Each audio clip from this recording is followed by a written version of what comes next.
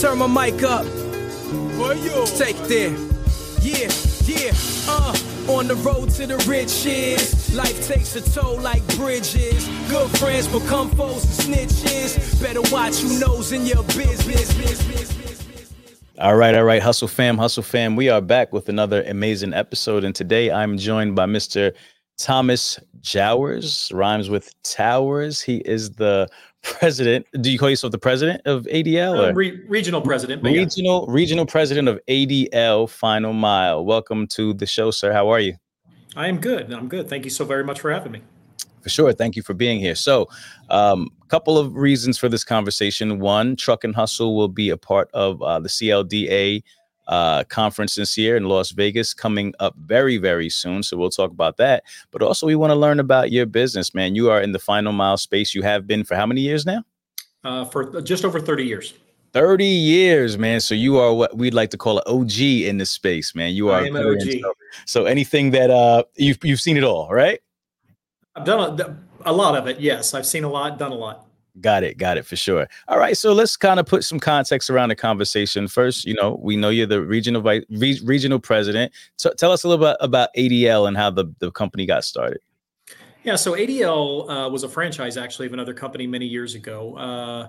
About 26, 27 years ago, we started a logistics company that focused primarily on automotive logistics. So when I say automotive logistics, I'm talking, wheels, tires, fenders, doors, anything that would go on your vehicle. And we wanted something that focused specifically in that world. So we started a small company that got bought out by a larger company. We franchised some locations. ADL Final Mile at the time was known as ADL Delivery. And we focused on dealerships and wholesale parts distributors around the Southeast U.S. And grew it from a very small company with, a few $1 million in revenue and grew it to almost 600 drivers, 17 locations in the Southeast. March of 2022, we sold out to private equity. Private equity purchased us and purchased another company called Capital Express in the Midwest and combined the two of us together into a single company, which is where ADL Final Mile came from.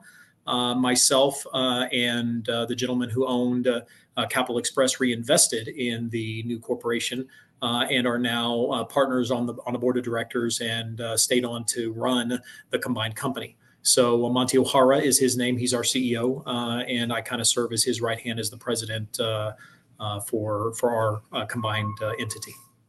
Got it. So you said ADL is a franchise, right? ADL used to be. We were a franchise years ago. Yeah, we bought out of the franchise almost 20 years ago. So when you got into the business 30 years ago, what was it? ADL then?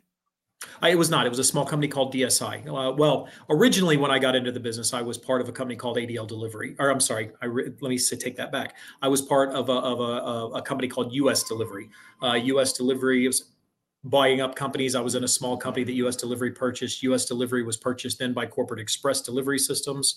And then Corporate Express Delivery, I left Corporate Express when we started the automotive logistics company shortly thereafter. So I kind of grew up in the industry, served in the military first. After I got out of the military, got into logistics strictly by accident, wasn't planning to do it.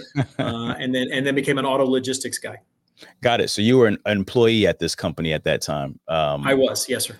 Got it. Okay. So what made you start your own company? Can you talk about that? Well, I didn't really start my own company. I was training a lot of the franchisees that were coming through the system at the company that I was part of at the time. And the guys that owned the franchise in Orlando and Miami, Florida, reached out to me and asked me to become a partner with them. So although the automotive regional concept that we put together was kind of unique, nobody else was doing it. I kind of put the original, what we refer to as a co-op together that allowed multiple auto, wholesalers to utilize the same trucks, save some money and that sort of thing. And it kind of blew up and became its own thing. So I kind of coined a little bit of a system that became very popular. And the guys that bought the franchise out in Florida reached out to me and asked me if I would partner with them. And here we are 21 years later, almost 22 years later that I partnered with them. And that's where we're at today. And at that time, it was you guys were focusing on all automotive parts as well, right? Yeah, we were. Yeah, we're much more than auto parts now, but the core of our business, even to this day, is still auto parts. But yeah, that's correct. Okay. What was the industry like then when you got started? Tell me about it. Oh, wow. I mean, Yeah, there was a lot of things going on back then. I mean, a lot of carriers didn't talk to each other. Everybody thought everybody else was the enemy. We were still dispatching with with cards on a wall. The transportation management systems aren't what they are today with the AI based systems and that sort of thing. But yeah, I mean, to your point, all of us are OGs, old timers now, right? That were back in the industry back in the days. But the industry in itself has changed. COVID obviously changed the face of our world. With how we do things. The gig economy obviously has changed quite a few things for our industry. And being able to have access to gig workers and items like that obviously have changed the way we look at things. And to be perfectly honest, which is part of why we're on this call today, it's one of our focus of our CLDA at Final Mile Forum convention this year is AI, because AI has brought a whole new world to our industry and to the way we do things. And it's been a challenge to navigate that disruption, and that's hence our Final Mile Forum agenda this year, navigating disruption tech in the final mile. Tech has pretty much changed everything for all of us. Got it. Okay. So for someone listening who may not be familiar with Final Mile, could you explain exactly what you do in your operation? Yeah, final mile, and I get that, especially for people that aren't in the industry. Final mile is we're basically delivering stuff to the people that use it, right? I mean, there's middle mile where you've got, you see tractor trailers on the road. Typically, those are not final mile guys. Those are, dock to dock guys, right? They're not the guy that's going to your house and delivering the refrigerator to your house. They're not the guy who's bringing the 4 tires to the discount tire location, right? Not typically, even though they move a lot of e-commerce, they're not, the guys that are physically making the deliveries to the locations of the people that are physically using it or that may be selling it out of their location. So, final mile can pretty much be anything that goes to the end user and allows them to, get the benefit of not having to worry about the big trucks, typically smaller vehicles, although we do have a litany of drivers in cars all the way up to tractor trailers. Most of the final mile work is done in smaller vehicles for the most part, but delivering to the end users. Got it. And who is your customer? So you have the end user, who's the person who's going to actually use that product, and who's your customer? Who are you delivering? Whose goods are you delivering to that customer? No, it depends, and it depends on who you're talking to, and the what we refer to as verticals, what verticals that they're in. Yep. For us, our primary vertical, as we talked about on the start of our conversation, is automotive, right? So in the automotive world, a lot of the stuff that we deliver are going to body shops and repair shops and to dealerships and anybody that may need the parts to repair somebody's vehicle, that sort of thing. If you're an e-commerce customer, it could be Alibaba, it could be Temu, it could be, in some instances, it could be Amazon, it could be anybody that's doing any kind of e-commerce work, Walmart, Home Depot, right? Any of those guys can be doing that final mile work to the customer and to the end user. So, there's a lot of different verticals out there. There's pharmaceutical, there's medical, there's auto. There's your old hot shot, what we refer to as demand response work, right? That's out there that a lot of the companies like us do.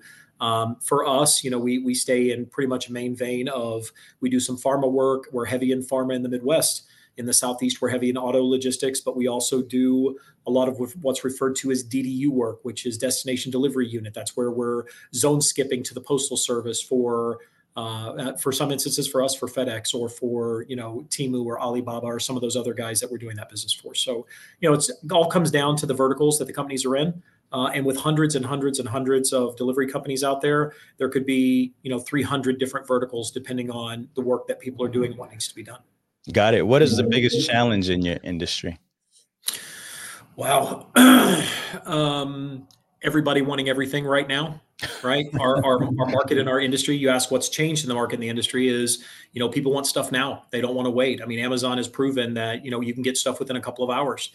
Back in the day, you paid a premium to get stuff in a couple of hours. Now everybody wants it, and they want it for free, obviously, right. In that situation. Finding the gig workers, finding contractors, finding people that, finding people that want to do the work. We're a largely independent contractor based, all of us are largely independent contractor based, where the contractors are doing the delivery work and we're basically the brokers finding the contractors the work. And we're in a situation where, since COVID, it has made it extremely difficult to find those type of workers. The government is also always looking to, cap the independent contractors and adjust the independent contractor model and what can be considered a contractor and what can't be. So, the government always plays a little bit of factor in our industry as well. And so I would say, finding the workers, the challenges that come with, independent contractors, and everybody wanting the stuff, yesterday. If we could start teleporting, maybe we'd be in better shape. But as it sits right now, we haven't come up with that tech yet. So that proves to be a little bit of a challenge for us sometimes. Got it. So obviously finding good help is always hard to find. So how do you guys find contractors? What type of methods do you guys use to find people to work for you? There's all kinds of boards out there that you can use, and I'll drop a couple of our vendors' names, but Courier Board is a great way to be able to find contractors. There's some of the Open Force, and some of those guys have the ability for you to search through contractors and that sort of thing, and offer and post jobs and that sort of thing. There are some opportunities there.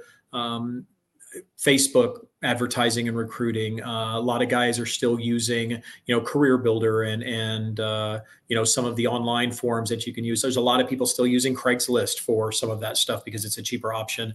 The days of using the newspaper and stuff like that, as you and I know, are almost gone because people are all, everything's social on job boards and postings and that sort of thing. Right. So there are some things up there. I would have to say that's probably one of our biggest challenges as well, is just finding the right platforms that people are looking at, to be able to go out there and be able to, advertise and get those in. I would say the right solution is probably a combination of all of the above. If one thing's not working, go to the next thing, or use them all at the same time. I mean, clearly social media has become, the forefront of everything that we do. And a lot can be done, obviously, on social platforms and that sort of thing, and trying to get your name out there and letting people know that you have jobs available, that they're able to do. So yeah, I think that's where we do most of our stuff, is through those typical platforms. Makes sense. And what are you guys looking for in a contractor? If there's somebody listening now and they're interested in the opportunity, what's a good fit for you for a contractor? It varies. I mean, we want somebody with that entrepreneurial spirit, right? We want somebody who wants to be their own boss, that wants to be able to dictate their own rates and that sort of thing. It's always a negotiation, obviously, but a business owner, and really and truly, that's one of our challenges. We want them to understand that they're business owners, right? And that they're responsible for what they do. They have the ability to invest in trucks and in personnel and that sort of things, because although, people look at us as delivery companies, we're really not delivery companies. We're brokers, for lack of a better term. The contract, for those of us that use contractors, the contractors are the delivery companies. They're the guys that are physically making the deliveries. So somebody with a good attitude, a good aptitude, somebody that knows how to run their business, somebody that's good at negotiating rates, because that's always, a little bit of a challenge. Somebody that has the right insurance, right? We've got insurance is huge in our industry, right? Insurance costs are going up at ridiculous double-digit rates almost every single year. So somebody that has the right insurance and that has the right personnel to be able to perform the services the way our customers expect, because not only do they want it, as inexpensive as possible, and do they want it right now, but they want it done with the best possible person that's got the right personality, that has the right vehicle, and that's going to treat them the way they want to be treated. So all of those things are pretty important when it comes to finding a contractor that it's going to do a good job and is worth their salt as it relates to making those deliveries and that sort of thing. So what do they have to bring to the table in terms of equipment, experience, anything like that? You can have a contractor that starts off. I mean, everybody starts somewhere, right? So if a guy goes out and buys the trucks and does everything that he needs to do, we'll let them know if they have all the things that they need to be able to perform service. But really it comes down to them having the wherewithal to get the right vehicles. I mean, vehicles is all dependent. I mean, right now, the most popular vehicle that everybody's using are Sprinter vans or transit vans, that sort of thing. Those are the most popular. That's what everybody wants. Box trucks, tractor trailers, cargo vans, those type of things are still necessary. But we see the industry more trending towards, the Sprinter vans and that sort of thing, because of the capacity and the economic, ramifications of having a vehicle that can get 25 or 30 miles to the gallon, as opposed to a box truck that gets 12 to 15, as that may be.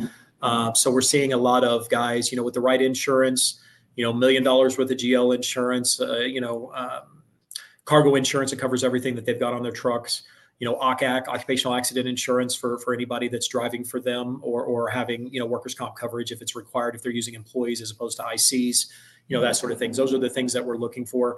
We prefer, obviously, people with experience. If we have a choice between somebody with no experience and somebody with 5 years experience, we'll probably lean more towards the guy with 5 years of experience rather than the new contractor that's just learning. That doesn't mean that we'll push a brand new contractor out the door if he has the insurance and the equipment. Not to say that we won't give him a shot, we won't give him a chance. But it's a combination of both of those things, and we would use either or.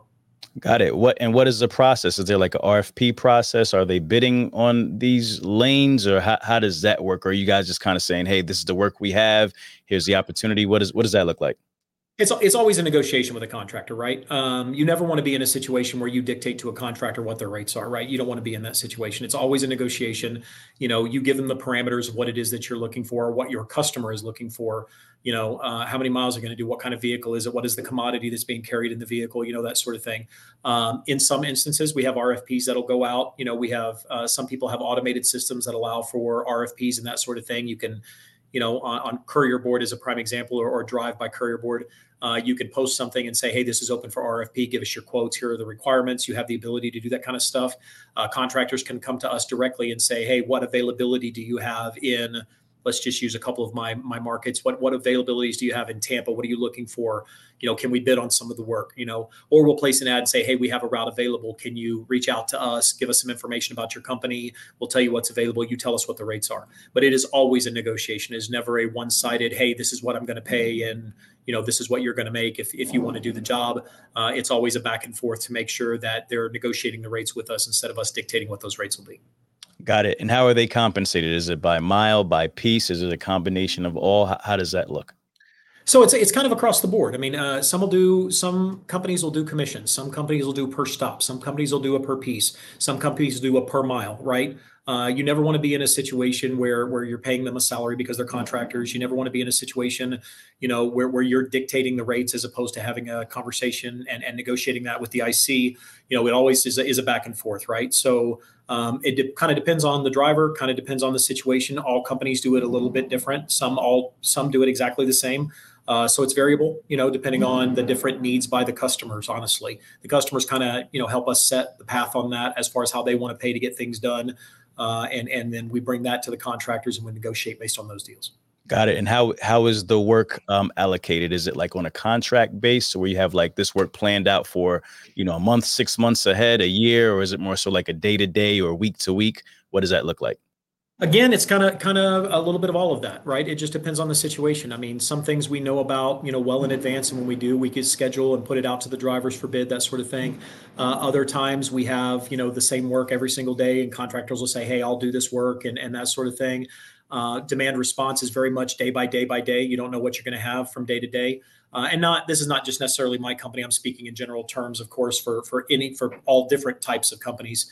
It depends on whether or not, it's scheduled routed work, if it's demand response work, if it's, line haul work, which could be, carrying a full load from one cross dock to another cross dock for a customer, or for internal route structure, that sort of thing, like a FedEx UPS style delivery. So it's kind of a little bit all over the map. It just depends. And we adjust to the needs of the clients. We're called the Customized Logistics and Delivery Association, right? Part of the reason for that is because everything that we do, for the most part, is customized to the needs of the clients and the customers, right? So there's always something different being thrown at us. I mean, after 30 plus years of doing this, we've heard pretty much everything, but there's always something new that comes up and surprises you, right? And says, you know what, I haven't thought about that before. Let me see what we can put together. And pretty much any of the guys that are out there that are in multiple verticals and multiple different types of business will tell you that, we'll bend and mold to the needs of our clients. And then we'll go to the contractors and say, okay, this is what the customer needs. We need your help to, try to make that happen.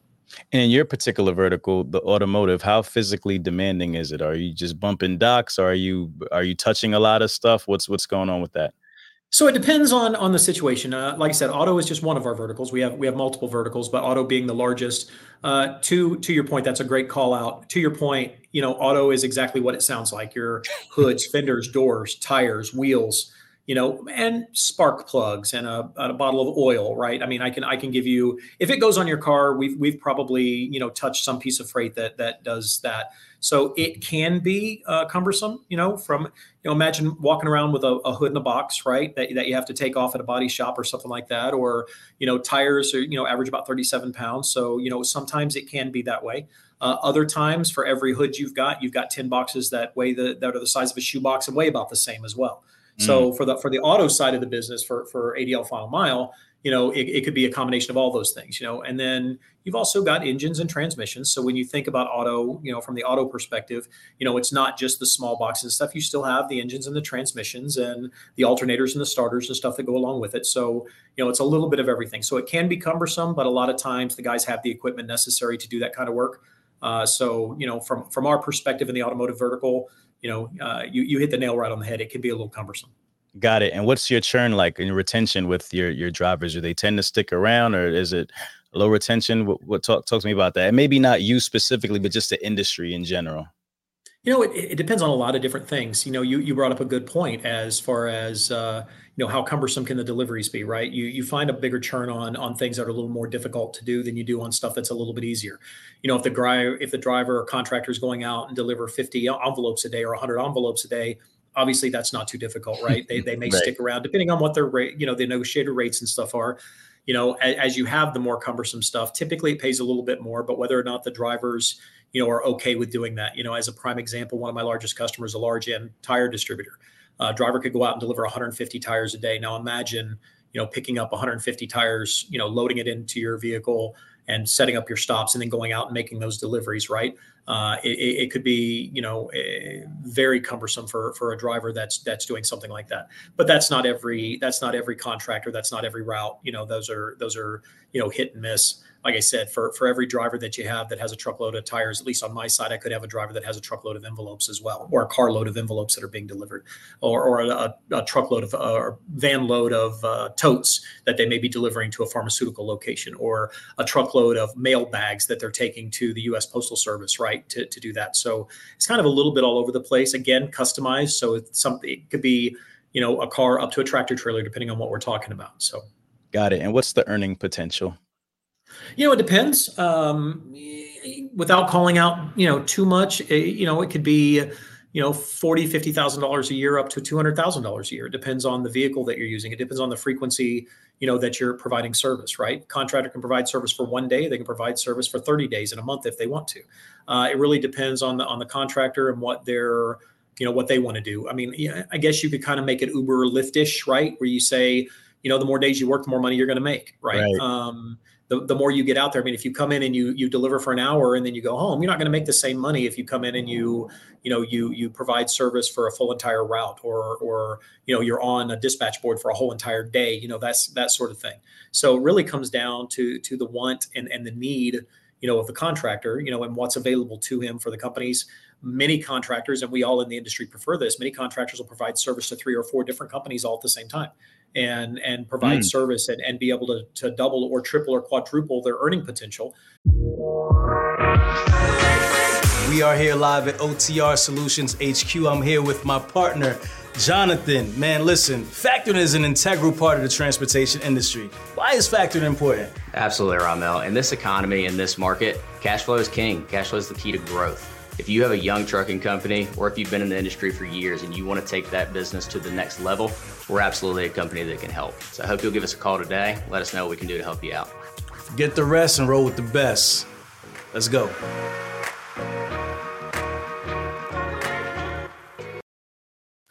They can go out and buy, additional trucks and put people into those trucks and, put those guys on the road and have 4 or 5 guys that are operating those vehicles as employees for their company, right? Now they're hustling and making more money, right? Called truck and hustle for a reason, right? You get a truck and you get your tail out there and you hustle, right? That's right. So those contractors have the ability to do as much or as little as they want to do. They've got to get with the right company, of course, that can, provide them with that amount of work. There is work out there. You just have to get with the right companies and create that relationship. Yeah, that's interesting. You said that you guys encourage these contractors to work for multiple companies. Is there ever a conflict of interest when that happens, when they're working for multiple outfits? I'm sure that is a possibility. It's not something that's ever come to fruition that we know about. I mean, there's Okay. always that, that I don't want to call it that scare, that little bit of a scare that you have, that because they're working for your competition as well as working for you, could it create an issue? Could it create a problem? Right. Look, I've said this. I've served on the CLDA board for quite a few years. I was the president of the Florida Messenger Association for quite a few years. And one of the things that we preach on a pretty regular basis, there's enough work out there for all of us. Right? There's plenty of work out there. There's a couple of things that are, in my opinion, this is just my opinion, that are almost recession proof, right?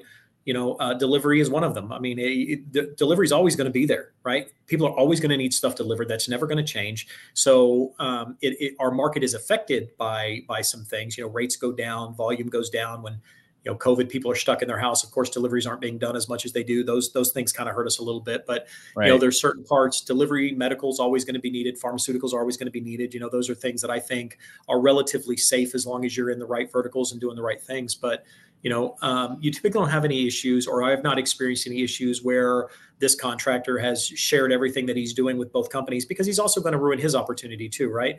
If he's going to your competition and sharing information about your competition, then all of a sudden you're in a position where you're like, look, that's the way you're going to do business as a contractor, then the likelihood is we don't need to do business with contractors that perform that way, right? Yeah. So Yeah. I've not really seen it to speak to it, but it is a fear that some people have, is if he's going to work with my competition as well as me, what's doing that. If anything, it becomes a little bit of a rate balance, right? The contractor's like, I'm getting paid this over here, I want to get paid Yep. this over here, and it may create economy of scale in that respect.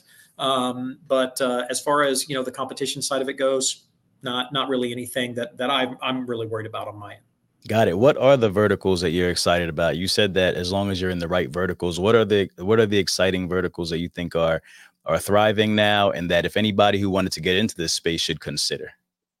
Pharma is always going to be there, right? Pharma is a huge vertical, and people are always going to need medicine, right? Medical is a great vertical. People are always going to need medical. And there's all kinds of facets of medical. There's devices, there's lab work that can be done. Lab work is always going to be done. I mean, how often do you go to the doctor and they take a couple of vials of blood and they don't do, the work there on site? It has to be done, or pickups from Quest Diagnostics and stuff like that. I mean, the medical side of the business is always going to be, and pharma is always going to be a big part. E-commerce, as we all know, e-commerce is huge. Anytime you can get into a situation where you're doing e-commerce, as long as the rates are where they need to be, Alibaba, Temu, who has popped up on the scene. You've heard me mention them a couple of times. Yep. Temu has popped up on the scenes. They're doing millions of packages a day into the U.S., and that's just going to continue to grow and go. Oddly enough, we do a lot of business with FedEx. We do a lot of business with stuff going to the U.S. Postal Service. We do a lot of business with. There's just so many different things out there that you can do. Automotive is a good vertical if you can get into the auto. I'm not going to tell anybody my secrets, of course, but the fact is, the auto world is a good world to be in. They're a little particular from the standpoint of they want to know that and understand their business, right? And then you've got everybody like Walmart and Target and Home Depot and those guys that are doing their own share of doorstep delivery or threshold delivery and e-commerce delivery as well. And if you have a chance to get into some of those, that always seems to be a good portion of business as well. So, for me, the stuff that I look at, I think the pharma, the medical, auto are all big. There are other ones out there. We don't delve into a lot of those. I don't, and at least as far as my personal opinion goes, it's hard to be everything to everyone. I don't want to be everything to everyone. I want to be the best at the ones that I'm good at, or that my people are good at, that my team is good at. And if you spread yourself too thin, are you the best at everything that you do, right? And in my personal opinion, stick with what you're good at, and be the best at that, and then own that vertical, own that level of service, and I think you continue to grow. Got it. We love to say here that the riches are in the niches, man. So I feel that the more you like niche down, the better off you'll be, right? You're able to stand out more. Yeah, I've got a friend of mine, a close friend of mine, John Benko, is also part of my team as well. And he goes, the harder I work, the luckier I get, right? And it's one of those things where, you create the right relationships, you provide the service to your customers that you need to, you become that standout, you become the preferred provider, the more likely you are to have that customer come to you and say, hey, look, can you do this for me elsewhere? I tell people all the time, you'll get more business from your existing customers sometimes than you ever will a new customer, because there's opportunities for them to grow with you if you're able and willing to put in the effort to be able to make that happen. So it's always a good thing. For sure. And how do you differentiate yourself as a business and stand out? Because like you said, ultimately, you guys are brokers. You have ICs, independent contractors doing the work. How are you maintaining quality control when you have, all these other independent people inside of your business? And how are you guys standing out to your customer for them to choose you as opposed to somebody else? For us, for me specifically, I'm going to talk about for me. I'm not going to necessarily talk about, the ADL final mile philosophy, but I'll tell you what my philosophy is. And it's always been the same is I know what my competition is doing, but I'm not super concerned about what they're doing. I know what my competition is charging, but I'm not super concerned about what they're charging, right? My biggest thing is making sure that I give a commitment to my customer and I meet the expectations that my customers have set for me, right? It's not a matter of, did we mess up? Because we're going to mess up. I mean, we have a significant number of contractors out there. We have a significant number of employees. We have a significant number of customers, and we want to be able to be the one that they come to and say, hey, I know that if I give something to ADL Final Mile, it's going to be taken care of. I know that if it's not, I know what they're going to do to make sure that my customer is taken care of. So it's not just a matter of going the extra mile to take care of your customer. It's about going the extra mile and then taking another step. Right. So it's about, okay, I picked up the phone. I called you to let you know what was going on, but I also picked up the phone and I called your customer and I told your customer, hey, my vendor did not do this. This was all on us. We're the one that made the mistake. I'm going to move heaven and earth to make sure that you're taken care of. I'm going to make sure that you get the service that we committed to our customer is going to happen. So kind of a whatever it takes philosophy, when it comes to those customers and what we're willing to do. And our customers know that. They call us out on it on a regular basis. They're like, you know what? I know I don't have to worry about ADL because they're going to take care of me. They're going to take care of my customer and they're going to make sure that it's handled right. Rates play a factor always, right? There are those customers that'll leave you for 50 cents on a package, right? We know that those customers exist, but what are you trading for that 50 cents? I don't want to be the low cost provider. I want to be the best choice provider.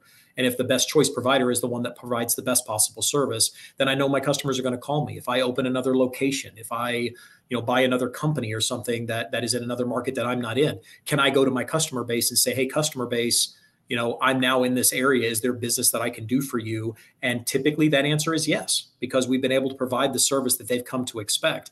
And there's a positive and negative to that, right? The positive to that is you got very happy customers for the most part. The negative to that is you've now set a level of expectation for yourself that your customers expect, and you've got to meet or beat it, right, moving forward, because it's always what's next. Yeah, you made a great delivery last time, but what about the next delivery, right? And it's always about the next delivery. You're only as good as your next delivery. Yeah, I always say that only as good as your last load, man. That's the industry that we're That's in. exactly Very thankless industry. What are some of the other pain points? I could imagine that claims would be another big thing in your industry. Do you guys how do you minimize claims? Because I know you're always touching all these pieces, and people always complain about things getting damaged. Talk to me about that. Yeah, damages, man, they're not fun no matter how you look at it. I mean, if you think about it, it's bottom line profit, right? No matter what the situation is, it comes right off the bottom line. There's nothing that you can do about it unless, most insurance claims fall under your deductible. In a lot of situations, it's the big claims that don't. For us specifically, it's a little bit more of a challenge because we're moving auto parts, right? So we're moving sheet metal. And if you think about that, sheet metal is not very forgiving. And most of the time, sheet metal is not packaged well for shipment and transportation, right?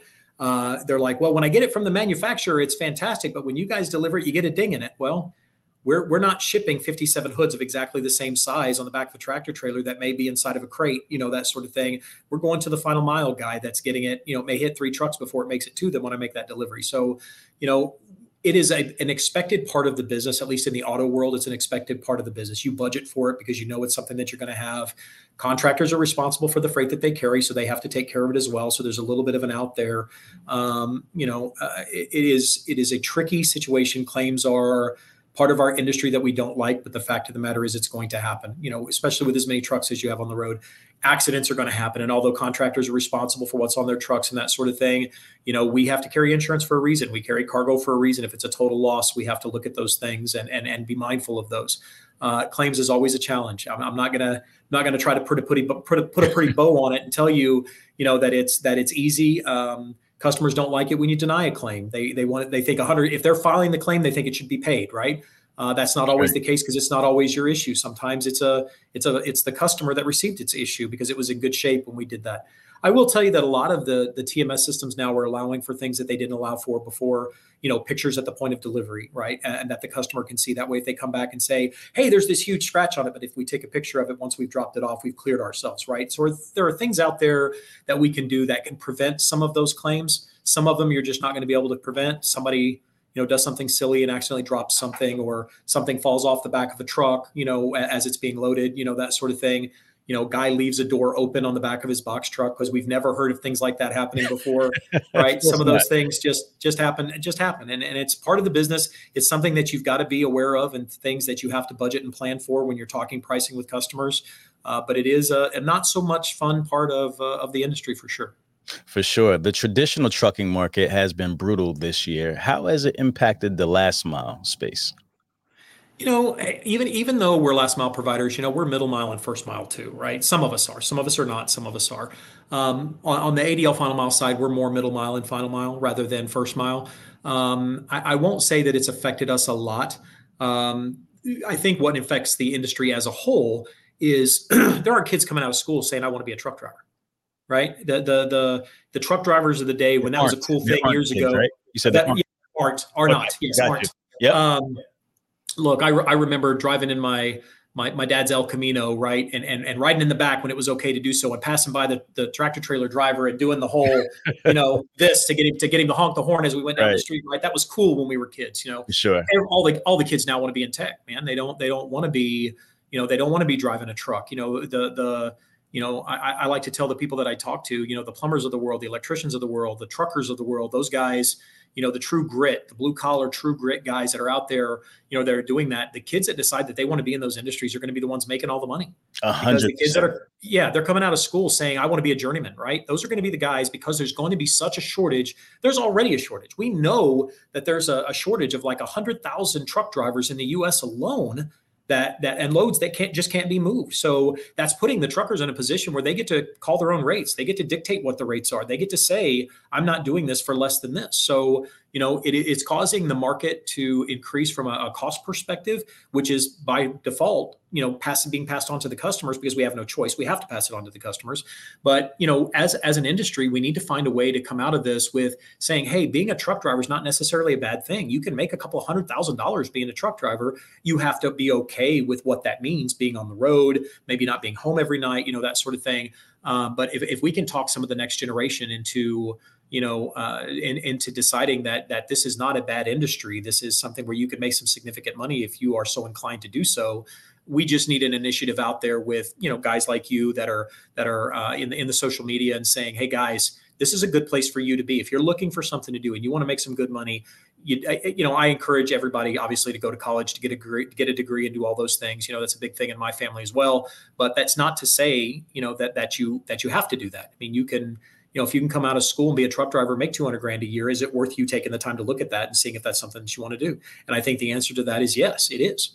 Yeah. But how do we do that? Because ultimately the problem is just quality of life, right? Just people are looking at other opportunities because, it's just, to be a truck driver is a difficult lifestyle, right? Like you're on the road, you don't get family time, you don't get proper rest. It takes a toll on your body physically. It just takes a toll on you. So what can we do as an industry to create a better environment for people to think that, hey, this is a great opportunity, not only for monetary gain, but also for like lifestyle? Like, is there anything that we can do to do that in your mind? I'm just throwing it out there.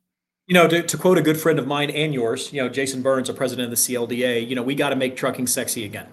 I mean, that's what it comes down to. I mean, that's a quote straight from Jason. He's like, we were sitting on a call the other day and he goes, we've got to make this industry sexy again. And what makes this industry sexy? And look, it doesn't have to be just an over the road truck driver, right? There are other options. There's not just the over the road truck driver.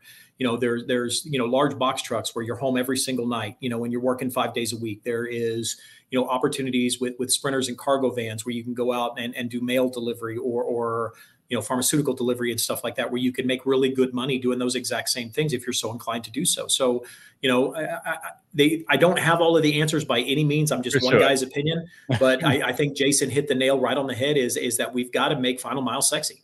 And when we do, right? And have all the tech that goes along with it, again, and I know we'll get to this in a minute, when we're talking about, the CLDA conference coming up that you guys are going to be a part of, a lot of the things that we're looking at is the AI side of things. I mean, you and I both know that the younger generation is all about tech. It's all about AI. It's all about social media. It's all about getting their name out there and going viral, right? Everybody wants to go viral, and getting the opportunity to do that and showing them that side of our world does exist, right? With guys like you, like Blythe, who obviously is speaking with us with Digital Dispatch, and those kind of things, making it sexy again, making them know that there's more to this than just jumping in a truck and making a delivery, right? And there is. So sure. I think it's making it sexy again, I think, is the answer. I love it. Talk about the association. How did you get involved? When did you get involved? And what do you guys do? CLDA. So the CLDA is kind of like the Big Papa organization for the final mile. So Customized Logistics and Delivery Association. Previously, the MCAA, which was the Messenger Courier Association of America. Honestly, I got into logistics by accident, and I'll be honest, I got into the organizations by accident as well. I had a good friend of mine that came and said, "Man," he goes, I don't think you realize how much influence you can have if you get involved in the associations. CLDA is just one organization. We've got the Florida Messenger Association, the California Delivery Association, the New York State Messenger Association. Those guys are all, statewide organizations. And I started by getting involved with the Florida Messenger Association. It had been created almost 40 years ago, kind of died off. John Benko, who's one of my partners, kind of reinvigorated it one day. And I had never been involved in any of the associations. And he called me and invited me out to a meeting. It was my first ever Florida Messenger Association meeting, almost 18 years ago. And we squeezed, 60 guys in Florida into a room made for about 40 and said, guys, we need to be talking to one another. We need to be having conversations. We don't need to be scared of our competition. We need to do this. Got really involved. And I said, look, man, if we're going to do this, we need to boost this thing up, right? We need to put ourselves in a situation where everybody's talking to each other, that we share, valuable information, and not pricing and stuff like that, because obviously you would never do that. And we can't do that as an association anyway, but more, what's working for you, what recruiting's working for you, what tools are you using that are working, and that sort of thing. They suckered me into being president for about 3 years, and I helped them build the meeting. And then after I resigned from the presidency of the FMA, my buddy said, look, he goes, the big organization is the CLDA. You need to, or the MCAA at the time, you need to be part of the CLDA. So I ran for the board and got on the board, and just the camaraderie and the friendship and the connections that I made with the members of the CLDA, the vendors of the CLDA, the people that run the CLDA from an association management standpoint, just put me in a situation where I made connections that I never would have made had I not been part of the association. And the association is great from the standpoint of education, right? We're an educational organization. Our goal is to educate and to bring people together, to let people know that we can all be part of an organization. We can all be friendly competition. You're sitting in a room with a guy and you're sharing best practices as you're sitting in a room. And having conversations with these guys, bringing in guys that are true experts in the companies, the OGs again, the OGs of the industry, right? Yeah. As an example, Jim Tompkins with Tompkins International is our keynote. And the first thing that we're talking about is navigating disruption, right? And what that means to us. And he's our keynote for the association. How AI is being used in the final mile space is going to be, a big thing. We're going to be sitting down and talking to Forecast and Truck Spy, Dispatch Science, Beans AI, just to name a few, and having conversations with these guys about what does the future look like for us. I mean, years ago, we're talking about drone delivery, and I don't know about you, but I look outside and see all these drones around, and I see that, drones are happening. Now, that doesn't mean it's not being used. We know it is. Walmart just released some stuff just in the last few days that are showing that they're using drone delivery within, a local radius of some of the stores. It's beta testing with Walmart right now. So that's a big thing. Obviously, Blythe is coming in to talk about embracing AI and lowering the barrier solutions for high impact results, that sort of thing. That is education. One of our favorites at our event every year is our courier roundtables, right? This is just where all of our couriers get together. We invite the vendors, we invite the shippers and everybody. We all sit around a table and we talk about what's going on in the industry right now, kind of like you and I are doing right now. What are your thoughts? What are you doing to recruit? What platforms are you using to find drivers? What is working for your employee drivers, for some of the companies that are employee driver based? What platforms are you using? one of the big things on everybody's lips right now is Chat GPT and what that's doing for a lot of people. I mean, I'm another one of those older guys that is like, I'm on social media, but I'm on Facebook, right? I just got onto TikTok not too long ago because my kids pushed me to be on TikTok. Yeah. But, talking about, Chat GPT, I started using it. Now I use it almost every day. It's something that is part of my daily routine. If I'm writing anything from a letter to an SOP to a to a job description, I'm using that to help me. And it's made me more efficient. Instead of sitting down and writing something and reading it 12 or 13, 14 times, I'm using that to help me. And those are things. There are so many different things out there that we're learning. And this particular, event, Navigating Disruption, Tech in the Final Miles, February 14th through February 16th at Caesars Palace in Las Vegas. If you want to come out and you want to get an education, you want to learn, you want to make some connections, because that's a big part of this for me. I love the education. The education is fantastic. But I also like sitting around, and talking to my fellow compatriots at night at the bar or out at the pool or during golf or during one of the events and just saying, hey man, what's going on in your world? If you ever have a need, in the Southeast, let me know. Well, Tom, if you ever have a need in the Northeast, let me know. Right. And creating those relationships that help us build our business. Right. So this event is all about, a good education, about creating connections that are lifetime long connections, right? They're not just, hey, I'm going to see you today, I'm never going to talk to you again. You got to make some effort, of course. It's not just going to happen on its own. If you're going to be a wallflower and sit at the corner and not talk to anybody, then you're not going to get anything out of it. But if you're going to sit there and have a conversation with people, not be afraid and to talk to someone and have some conversation about where you think the industry is going, what's working for you, not what's not working for you. Hey, I've got a customer who has a need in Idaho. Brian, you're in Idaho. Let me push that customer onto you. Maybe you can get a new piece of business, right? And creating a network that allows you to build your company, not just from the salespeople and the people that are working from you and your customer base, but from everybody who says, hey, I'm not in Florida, but I know Tom in Florida, and he's the guy that you need to talk to in Florida, right? Those connections that you make at the CLDA and some of the other conventions are second to none. And they are things that you can use to help better your business and to learn what some of the best practices are in the industry. Got it. I love it. Great breakdown. Can you give us an idea of the range of the size of businesses that are a part of this organization? So for people who are kind of interested in who the peer group that they'll be around? Yeah, I mean, it varies. I mean, we have contractors that come to the CLDA, event, and their companies are, a couple $100,000. I would say the typical, and somebody, on the membership committee might correct me in this, but I would say your typical company is between $2 to $5 million, in revenues per year, and they go up to companies as high as $600-700 million a year. It just really, it really varies. I would say the core is probably, somewhere between 2 or 3 million and 6 or 7 million, probably. Because most of them are smaller delivery companies. But I would say, those guys are probably the majority of our members are the smaller companies. We encourage the smaller companies, just because they're going to learn more from some of the larger companies, right? They're going to be able to come in and say, hey, how did you take your company from $5 million to $50 million? How did you take your company? What do you do that makes you different and gets you there? And without, sharing customer lists or true trade secrets, more, hey, this is what you need to look at. This is what you need to do, right? And taking the advice of the guys that have been doing it for a long time. And I'll be honest, the older guys like myself, we learn from the younger generation of things.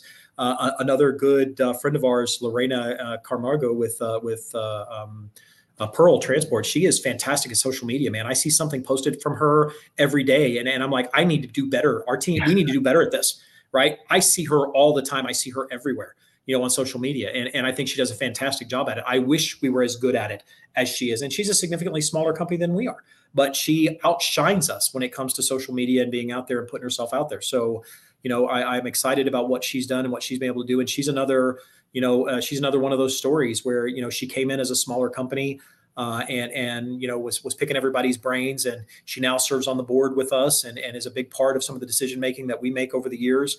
And we've watched her grow into her role and being on the board, and got a lot of respect for her. She's one of those companies that came in as a new member, has now been a member for a while and doing a great job and providing some good context for our new members that are coming in. For sure. Lorena is amazing. She actually spoke at my conference, Freight Fest, in September. So she's a good friend. And I have tons of friends a part of the organization. So, you guys are one of my favorite group of people, man. Larry Zogby, Jason, Lorena, Arelis. I mean, I could go on and on and on. So Really, really We appreciate that. Yes, sir. All right. So I think we're going to kind of come to a close. Before we go, I want to kind of get your final thoughts, which is just, something just to leave the audience with. It could just be inspirational, spiritual, wherever you want to go with it. And just lastly, let everybody know where they connect with you, learn more about ADL, learn, connect with you directly and so forth and so on. So let's just start with where where are you on social? Are you on LinkedIn? Just give people, the best place to find you. Yeah, I'm on LinkedIn. I'm on Facebook. I'm on TikTok. I have a few hobbies that keep me busy on TikTok. I'm a woodworker by Cool. just for fun. That's my time away from time. Love to do some 3D printing and that sort of thing. Got it. One of my favorite things to say when I'm talking to everybody is, and my guys when they watch this are going to kick me in the butt, because one of my favorite sayings is, when all is said and done, more gets said than done. Right. Don't be those guys. Right. If you're going to sit around and you're going to have some conversations and you're going to talk about, how can I better my company? How can I get to the future? How can I do this? How can I do that? Don't just talk about it. Be a doer. Don't just sit back and say that. And then my other favorite logistics saying is, this was brought to me by a CEO that I had many years ago. In logistics, the glass is not half full and the glass is not half empty. It is the wrong size glass. So, when you think about it that way, it makes things look a little bit different. So, it's kind of crazy. But anybody that wants to reach out to me, I'm an open book, short of sharing rates and stuff like that. I'm happy to talk to anybody about the industry if they want to. My company is ADL Final Mile. Our web address, we actually is going to be adlfinalmile.com. We are in the process of building that with the consolidation of the two companies. But my company specifically is adldelivery.com. And you can find out information on us there. You can find me on LinkedIn as well. And I can be reached at ThomasJ, THOMASJ at adldelivery.com for anybody that wants to reach out and ping any questions or, has anything that they'd like to share. So I'm happy to do that. I love that. When all is said and done, more is said than done. That is powerful, man. I like that one. Who said that? Is that an original? It's not mine. It's somebody else's. Man. I had somebody say it to me at a conference at one point, and I've held on to it. But I'll let you know. I'll do a Google search on it after I'm done to find out who actually said it, and I'll send it to you. So we'll have to put in a link in the description of this video. Man, Thomas, thank you so much for joining us. I appreciate you, man. It was great learning more about ADL and just connecting with you. I can't wait to see you in Vegas in a couple of weeks. We're going to have a great time and, just continue to build our relationship and keep moving forward, man. So thank you so much for joining us today.